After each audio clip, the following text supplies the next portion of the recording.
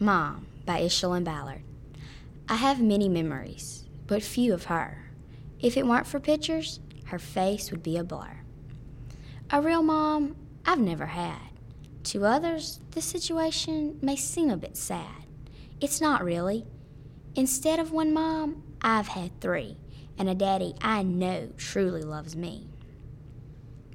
The only thing I know about her are the things I've heard others say. Every day I pray to God that she is okay. I don't know where she is. I don't know where she's been.